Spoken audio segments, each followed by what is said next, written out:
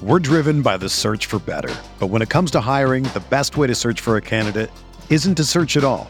Don't search, match with Indeed. Indeed is your matching and hiring platform with over 350 million global monthly visitors, according to Indeed data, and a matching engine that helps you find quality candidates fast. Ditch the busy work. Use Indeed for scheduling, screening, and messaging so you can connect with candidates faster. Leveraging over 140 million qualifications and preferences every day, Indeed's matching engine is constantly learning from your preferences, so the more you use Indeed, the better it gets. Join more than 3.5 million businesses worldwide that use Indeed to hire great talent fast. And listeners of this show will get a $75 sponsored job credit to get your jobs more visibility at Indeed.com/Blue Wire. Just go to Indeed.com/Blue Wire right now and support our show by saying that you heard about Indeed on this podcast. That's Indeed.com/Blue Wire. Terms and conditions apply. Need to hire? You need Indeed.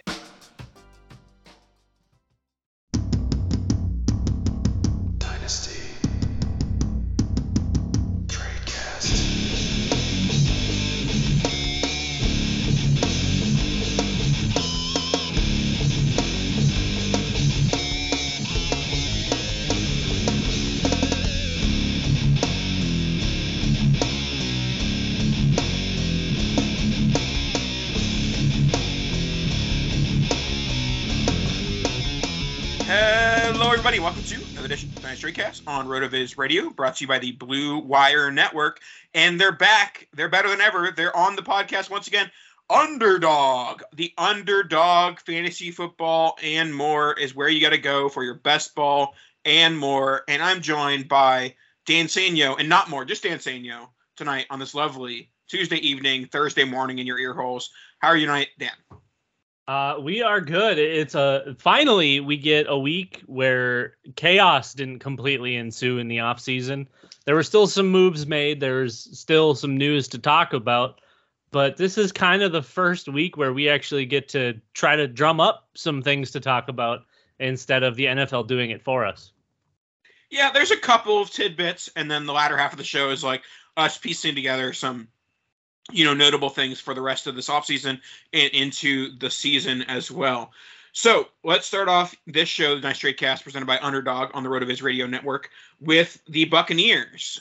Bruce Arians announced, I think it was probably shortly after we stopped recording last week, because it seems like it was a while ago at this point. Bruce Arians has retired from the head coaching position, is moving up to the front office, and then that puts Todd Bowles in the head coaching position. I guess we go a few different ways here. We'll start off with, do you think that Tom Brady forced this retirement, Dan? The timing of it all makes me believe that Tom for sure had a say in it. Like, hey, I'll come back, but we got to make some changes. But also, that's, again, kind of a hard thing to say, especially just fully on speculation. But the timing of it all, it seems very, very odd to me, and especially with all of kind of the required changes happening in the NFL, too. Arians having the option of stepping down, or kind of the forced option of stepping down, and allowing Bowles to take that position is great for Bowles. It's, I think, less than great for the Bucs. I think Byron Leftwich would have been my choice. I like we talked about before the show. I understand, I guess, the Bulls swap, but if I'm the Bucs, I'm doing everything in my power to retain Leftwich and try to maintain, Todd Bowles as your defensive guy. And there's a chance he leaves in 2023. There's a chance they both leave in 2023 if they perform again this year, if Brady puts them on his back. But I still think having Leftwich and Brady together for one more season is going to be really important for fantasy purposes. We've seen what they've been able to do the last couple of years together. So it was nice to see Leftwich kind of, stick around. Obviously, they bring back Godwin. Evans is still there. I would anticipate them continuing to add some offensive weapons, maybe a couple things on defense, but whatever they can do to make Brady's life easier is going to be better for them in the short term, and however much longer he's going to play. and kind of hit on everything we've talked about so far. First, as far as Tom Brady forcing Bruce Arians to retire, I don't necessarily buy that on a full scale. What I do kind of understand, and I kind of believe more so now, around week 7, week 8 last year, there were rumors that Tom Brady was annoyed that on Monday and Tuesday, Leftwich and Brady would put together a game plan, and then on Wednesday, Thursday, Bruce Arians would come in with his pen and scribble things out. And like anyone who has ever like done any sort of like collaborative work with a supervisor, like, you know, that frustrating feeling like we just did all this work and you're just going to ruin it. Like, I can definitely understand that possibly happening and getting on Brady's nerves a few times. And I think on that end, maybe Brady's not shedding a tear over the retirement of Bruce Arians. But I don't think it was an ultimatum where Brady was like, I'm retiring because I'm sick of Arians, and then I'll come back if he retires. So I don't think that was the case necessarily. And then going to the Bowles versus Leftwich conundrum, I think that Bruce Arians took the Bucs job 3 years ago, and obviously I think meaning this is what I believe Arians when he says that he took the Bucs job in 2019 with the game plan of I'm going to hand this off to a minority head coach. And now Bowles and Leftwich are both would have been minority head coaches. But what I said before the show is the difference between Byron Leftwich and Todd Bowles is that unless the Bucs and Brady offense implodes in 2022, Byron Leftwich is a head coach elsewhere in 2023. I am not sure Todd Bowles was getting that second chance as a head coach anywhere else other than being handpicked by Bruce Arians. It's unfortunate it has to go to this place, but I think with the tightening grip of, you know, not only the Rooney Rule, but, you know, the requirement of assistant coaches as well, I think it's almost inevitable that one, if not both of these guys is gone in 2023. And I would lean towards them both being gone. Well, no, Bowles has a 5-year deal. Yeah, but a head coaching job, they can, you know, a different head coaching job he can get, they'll move on from But he's that. already a head coach. Why would he leave if he's head coach? I mean, you can say he's head coach, but to me, it's still interim. You can call him whatever you want. He got the job because Arians stepped down.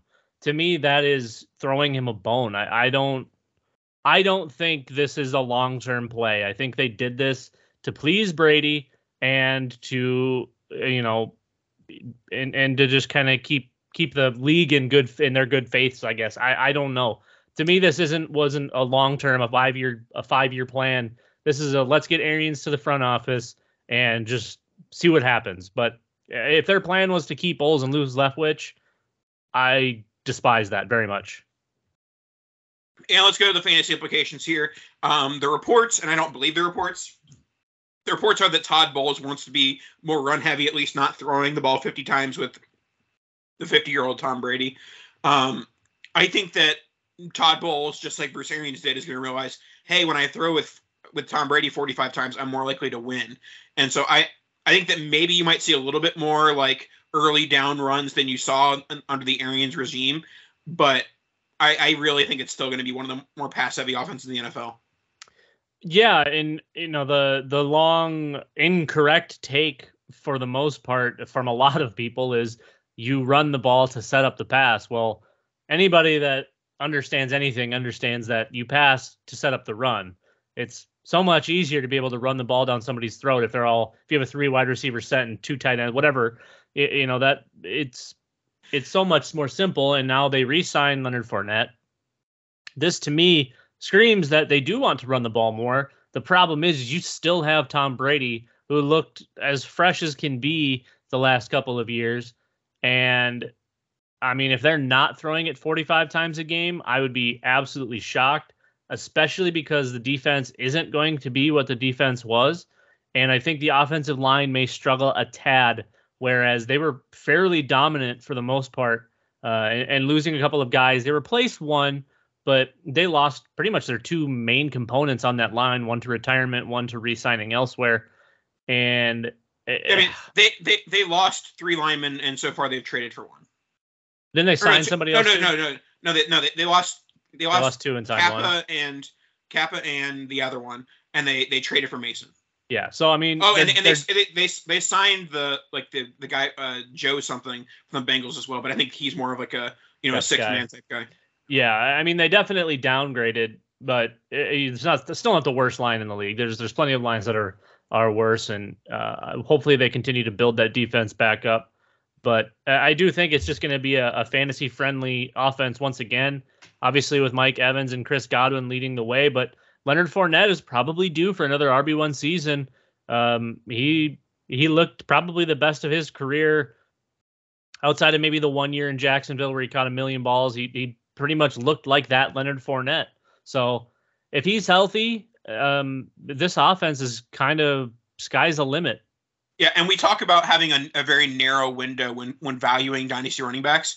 And Leonard Fournette signed a 3-year deal with Tampa. And obviously there's no way to know what happens, if there's a post-Brady era in 2023 and what that looks like for Leonard Fournette.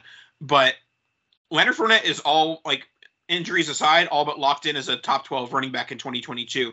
And I think that really, really puts him, like, at worst, like, RB 15 to 18 range. Yeah, he's for sure locked in as an RB2 in Dynasty, regardless of his age. The fact that you can pretty much lock in production, and I'm going to go as far as to say for the next 2 years, not just this year, but the next 2 years, I think that deal has a fail-safe for year 3, but I don't see a way for them not to use him as good as he's looked. Again, if healthy, he's going to be a difference maker, and it'll be fun to see that offense continue to roll, whether it's with Brady or potentially a different quarterback in 2023. But as of right now, I mean, Brady's back and he's ready to compete. So now let's go from the Buccaneers in the NFC South to the Saints in the NFC South and the Eagles making a trade. But essentially the trade ends up being the 16th pick in the draft for a third rounder this year, a first rounder next year, and a second rounder in 2024. So first, second, third over various years for the 16th pick in the draft and a flip of 18 to 19. So what are your thoughts here? We'll start from the Eagles' perspective. So the Eagles had 3 first-round picks. Now they only have 2, and they have 2 in the following year and then an extra second-round pick in the following year after that. A lot of people on the timeline basically said that this is the leap of faith per se for Jalen Hurts, that they're like, okay, we're going to give him 1 more year to show us that he has what it takes to be an NFL quarterback. And if he doesn't, we're either going to, spend that high Saints first round pick on a quarterback or package up 2 first to get a high pick or something along those lines. Is that your takeaway as well? Or could this still be, a Sam Howell, Kenny Pickett area for the Eagles? Well, I mean, the opportunity's there, but why not get 1 more piece for when they do inevitably bring in another quarterback? And who knows, maybe that Saints pick ends up being pretty good or at least midway. I don't think it's going to be super high, but who knows what Jameis Winston shows up and if all of their weapons stay healthy, etc. I think the Eagles are a fringe playoff team regardless whether they start Jalen Hurts or John Doe. I don't think quarterback position really matters that much in relation to Jalen Hurts as the benchmark. Great running the ball. I mean, completely horrendous throwing the ball. I think we can all come to that agreement. I don't think Jalen Hurts was ever the plan at quarterback. I think Howie Roseman had a plan, and maybe Hurts was a part of the short-term deal. But I think the fact that they were able to produce a little bit and have some short-lived offensive booms with Jalen Hurts, I think that was enough for them to go 1 more year and really chase quarterback in 2023 the way it seems like the 10 or 12 teams that maybe aren't completely set in stone at quarterback will be considering, the 23 draft as kind of the gold mine. So I really like this for Philly. I don't necessarily think it's going to be quarterback this year, but if Howell or Pickett or even if they fall in love with Des Ridder for whatever reason, that could be the option there. I think Willis will probably be gone. I think Matt Corral will probably be gone, but there's some hope. But I really think this is going to be a spot where they grab either another offensive playmaker, offensive lineman, or they just continue to stack that defense up, because with that defense, this is a playoff team, a fringe playoff team at the very least. And I think Philly is much better in the long run for this trade. I really don't get it from the Saints' perspective. Yep, and from the Saints' perspective, they get the 16th overall pick and a bump up 1 pick from 19 to 18. I I think this is a very weird way to go about selecting a quarterback, but I think it had granted they did this with what's his name, Hendrickson. No, not Hendrickson. They did it with some pass rusher or DB recently, where it was the Lamar Jackson draft where they traded up to like the 14th pick, and everyone was like, "Oh, they're going up to take Lamar because they spent an extra first round pick to move up," and then they ended up taking a defensive end. I think that this is the Matt Corral pick, the 16th overall pick. It's a weird thing to do, I think, without Matt Corral being available on the clock at pick 16.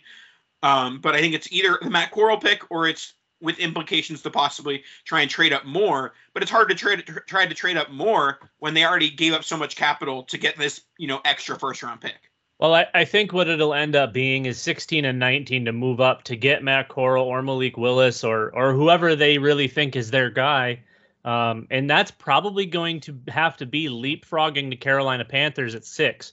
So 16 and 19 probably get you there. The other team probably has to throw in like a 4th coming back, but we're not really, really well versed in actual NFL trading or what actually it would take to move there. But I feel like 16 and 19 to get up to 4 or 5, whoever's looking to trade out, maybe as high as 2, depending on, what these teams are trying to do outside of retooling. Some of these teams have young quarterbacks that they're already leaning on.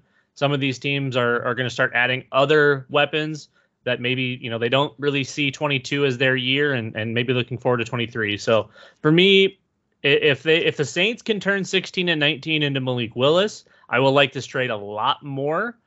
But if the goal here is 16 and 19 to get Matt Corral or Sam Howell or Kenny Pickett, I think then this is an absolute fail because they probably could have used their 23 first and whatever to move up and get one of the probably 4 or 5 quarterbacks that are better than pretty much everyone not named Malik Willis in this class. So I don't like it for the Saints value wise. They essentially lit a 2nd round pick on fire.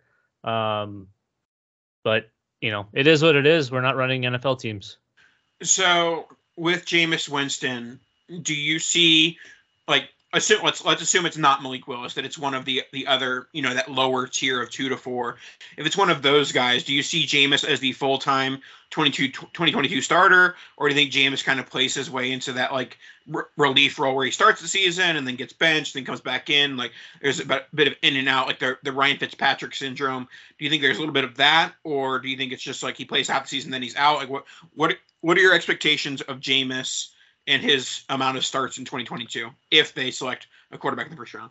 Well, I don't think anybody's really ready to start day one in this class. There are going to be a couple that probably are forced to.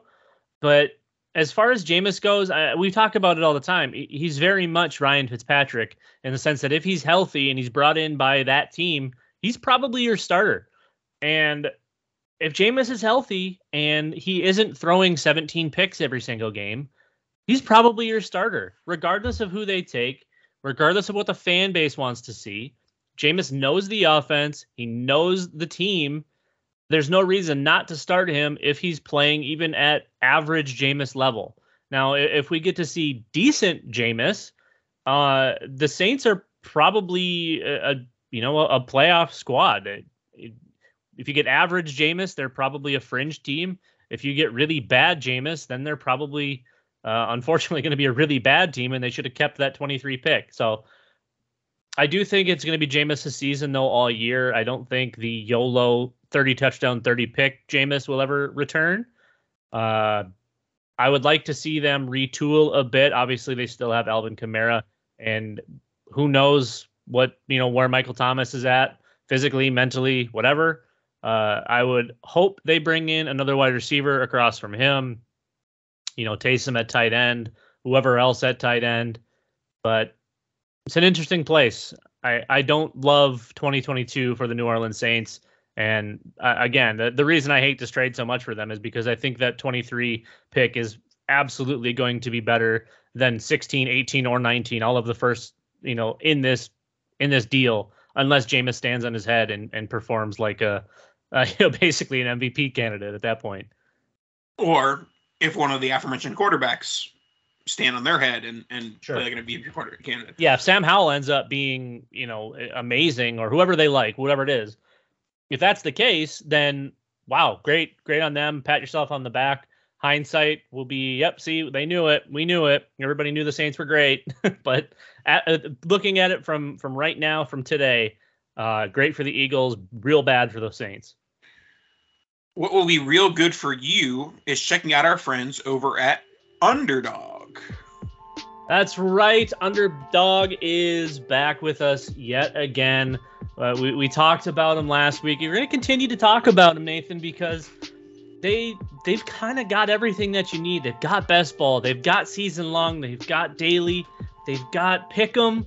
I mean, it's kind of great, and that the app's awesome. You can go to their website, underdogfantasy.com. But what we didn't touch on last week, and I'm kind of disappointed that we didn't, was the pick'em side of it, because this is so much fun. It kind of gives you the Las Vegas bookie feel. You're in there actually getting to kind of do your sports betting, and not all states that type of betting is legal to do, and to go and bet money lines and to do this and do that. But now we're kind of getting that parlay type feel. You pick your favorite over-unders, whether they're stat lines or outcomes, and you can win up to 20 times your money, Nathan. It's actually crazy what they're able to do, and how, honestly, again, we say it all the time, but how easy it is. It's so simple, whether it's the website or the app. I mean, you can't really beat hold on, Dan. Hold on. Are you telling me I can take the over on Mike Evans receiving yards every single week of the year? You can, and you can build that in with more pick'ems. But before you do that, Nathan, when you sign up and use code RotoViz, Underdog is going to match up to $100 of your deposit. No way. That's right. RotoViz, with the free money, you on your first deposit, Nathan, you're going to get up to $100 bonus. Think about that. That's quite literally free money. Free money you can use in all of their great pick'em contests, all those great best ball contests. Like, you could be printing money with your free money. Like, when they say make your money work for you, they're basically talking about Underdog. That's true. Underdog actually does have a money printer. They will help you print your own money.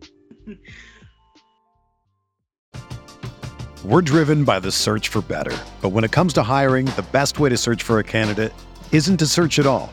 Don't search, match with Indeed. Indeed is your matching and hiring platform with over 350 million global monthly visitors, according to Indeed data, and a matching engine that helps you find quality candidates fast. Ditch the busy work. Use Indeed for scheduling, screening, and messaging so you can connect with candidates faster. Leveraging over 140 million qualifications and preferences every day, Indeed's matching engine is constantly learning from your preferences, so the more you use Indeed, the better it gets. Join more than 3.5 million businesses worldwide that use Indeed to hire great talent fast. And listeners of this show will get a $75 sponsored job credit to get your jobs more visibility at Indeed.com/Blue Wire. Just go to Indeed.com/Blue Wire right now and support our show by saying that you heard about Indeed on this podcast. That's Indeed.com/Blue Wire. Terms and conditions apply. Need to hire? You need Indeed. Another day is here, and you're ready for it. What to wear? Check. Breakfast, lunch, and dinner? Check. Planning for what's next and how to save for it? That's where Bank of America can help. For your financial to-dos, Bank of America has experts ready to help get you closer to your goals. Get started at one of our local financial centers or 24/7 in our mobile banking app. Find a location near you at bankofamerica.com/talktous. What would you like the power to do? Mobile banking requires downloading the app and is only available for select devices. Message and data rates may apply. Bank of America NA, member FDIC. And let's get back to the show. All right, let's talk about two of the heavy hitters, the wide receivers, the young wide receivers ending their first contract in the NFL after the 2022 season. There are rumors abuzz because both of them are on the trade market. They're both tweeting that they aren't actually on the trade market. A.J. Brown to the Jets, DK Metcalf to the Chiefs or the Eagles. What are your thoughts on the rumor mill with these two former Ole Miss wide receivers? Do you think that they play out the 2022 season with their current teams? And then after that, we can talk about, are they elsewhere in 2023? I think one of them does. And the only reason I say that is because John Robinson, the GM of the Tennessee Titans, has been very vocal about not wanting to move on from A.J. Brown. He's not taking calls. He's not on the trade block. They're working on a deal now. That, to me, speaks volumes because we're not hearing that from Seattle in regards to DK Metcalf. Obviously, they can come out and say, well, we'd like to. But as of right now, and my understanding is there are no talks. There is no extension in place, and that is happening in Tennessee. So I think Tennessee is going to be holding on to A.J. Brown for the long term. But I also think that Seattle is going to do what it can to turn DK Metcalf into as many draft chips as it possibly can. Hey, maybe the trade for the New Orleans Saints with Philly was for them to use 16 and 19 to get DK Metcalf and another pick.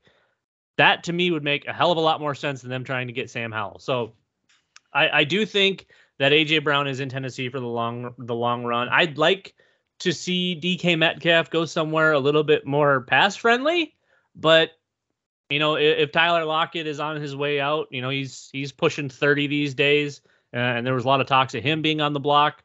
But his contract is ugly, so that he's not getting it's miserable. They'd have to eat pretty much the entire thing. But if Lockett is on the move, and whether it's Drew Lock or a rookie quarterback or whoever, an entire offense funneled through DK Metcalf for fantasy purposes is probably pretty great.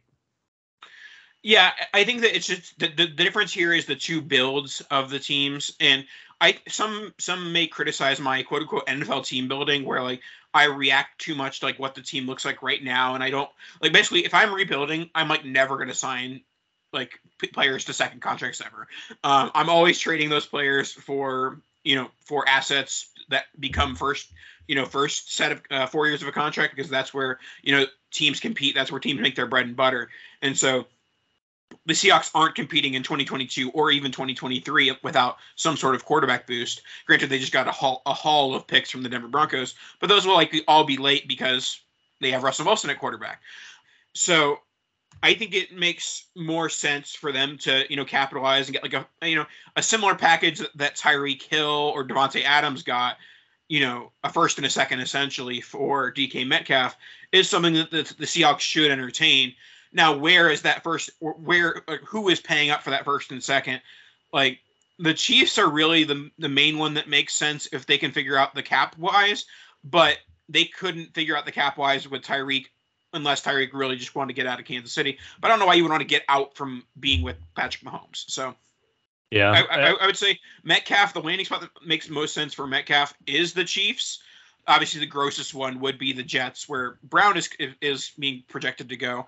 But I still have some faith in Zach Wilson, and I think that Zach Wilson with a wide receiver core of DK Metcalf, Elijah Moore, and a splash of Corey Davis is something to at least like entertain.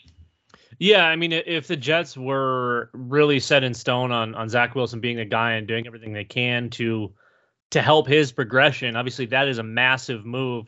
I think one less talked about spot is DK to Green Bay.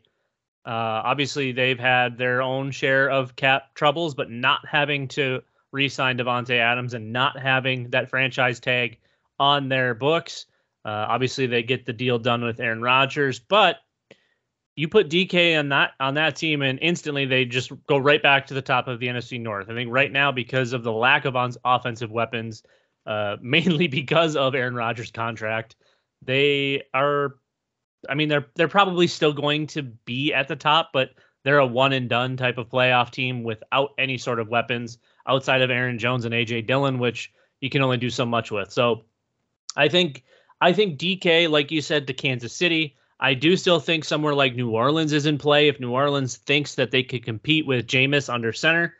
But if they're playing as quarterback, DK obviously wouldn't really work into that. So it's going to have to be a team that can afford to pay him $22 to $24 million annually. It's just the nature of the beast at this point. He's not going to get paid less than Christian Kirk. I can tell you that. The Jaguars ruined the wide receiver cap with Christian Kirk. I said that the second that deal was done for Christian Kirk was the Jags did this to quite literally make all of these wide receivers have to move off of their current teams because their current teams were not going to pay them. Happened with Devontae Adams instantly to the Raiders. It happened with Tyreek Hill, then to the Dolphins. I see DK in that same line. I don't think A.J. Brown is going to fall down that same path. They need to retain him. Even though they do bring in Robert Woods, I still think A.J. Brown means a lot more to that team than a draft pick or whatever they're going to get in return would. Next, we'll go to Noah Fant of the Seahawks. It's interesting because, Noah Fant, DK Metcalf, similar ages. But I feel like Metcalf's much more likely to be moved because they just traded for Fant, and you don't really include Fant in that type of trade package unless you see him as a long-term piece in your offense.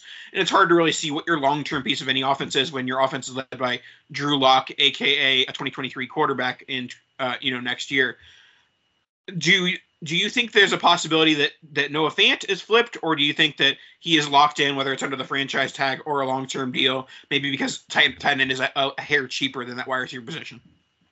Well, yeah, I mean, you could very easily split Fant outside and just make him your big outside receiver, or you can keep him in the slot and have him be your big slot wide receiver. He's not going to be playing actual tight end for the Seahawks, and based on what they like to do, having a move tight end is pretty damn important. So I think they want to do what they can to keep Noah Fant. I think he was one of the more important pieces of that Russell Wilson deal. I think that deal doesn't get done if Fant isn't involved because the Broncos probably weren't going to give up Sutton or Judy. So this to me it says more about Fant on the Seahawks than it does about, the willingness to move him, whatever. And people that all of a sudden Fant to the Seahawks, now we can't even draft him at tight end. He just played at the start of his career with Drew Lock and a bunch of dumpster fire quarterbacks. How is this any different? If anything, this is better because now he doesn't have a ton of other mouths to feed with anticipation of them potentially moving Tyler Lockett, potentially moving DK Metcalf. He could be your 1A. I mean, we could see. No, yeah. I do think that his is very much still a year out. Like, you're not buying Noah Fant for 2022 production. Granted, he could be like a top 7, top 8 tight end in a Drew Lock Seahawks offense, but you're not really buying Noah Fant for that. You're buying Noah Fant for his connection with a 2023 quarterback and beyond. Absolutely, but even so, even if it just is a continuation of what he's been doing, his last 2 years have been 93 targets and 90 targets. He caught 62 and 68 balls, 670 plus yards, 3 or 4 touchdowns. It doesn't take much to be a top 10 tight end. And that's what Noah Fant has been and he'll continue to be. And if there's not other, alpha wide receivers to deal with, we could be looking at like a 120 target season for a team that really only likes to throw the ball 450 to 500 times. And limiting Drew Lock to that and playing the dink and dunk offense that he's probably more fit to run, and then using Chris Carson or whoever running the ball. That offense makes way more sense when you're looking at it through the lens of the Seattle Seahawks. That's what they love to do. That's what they've been doing. And to me, Noah Fant fits this offense better than Tyler Lockett and DK Metcalf do. Yeah, I agree on that. And I think he's the long-term piece for the Seahawks. All right, 1 second. I think I'm getting a call. Dan, the Panthers, they saw your son throw a football in the backyard yesterday. They would like to bring him in for a visit.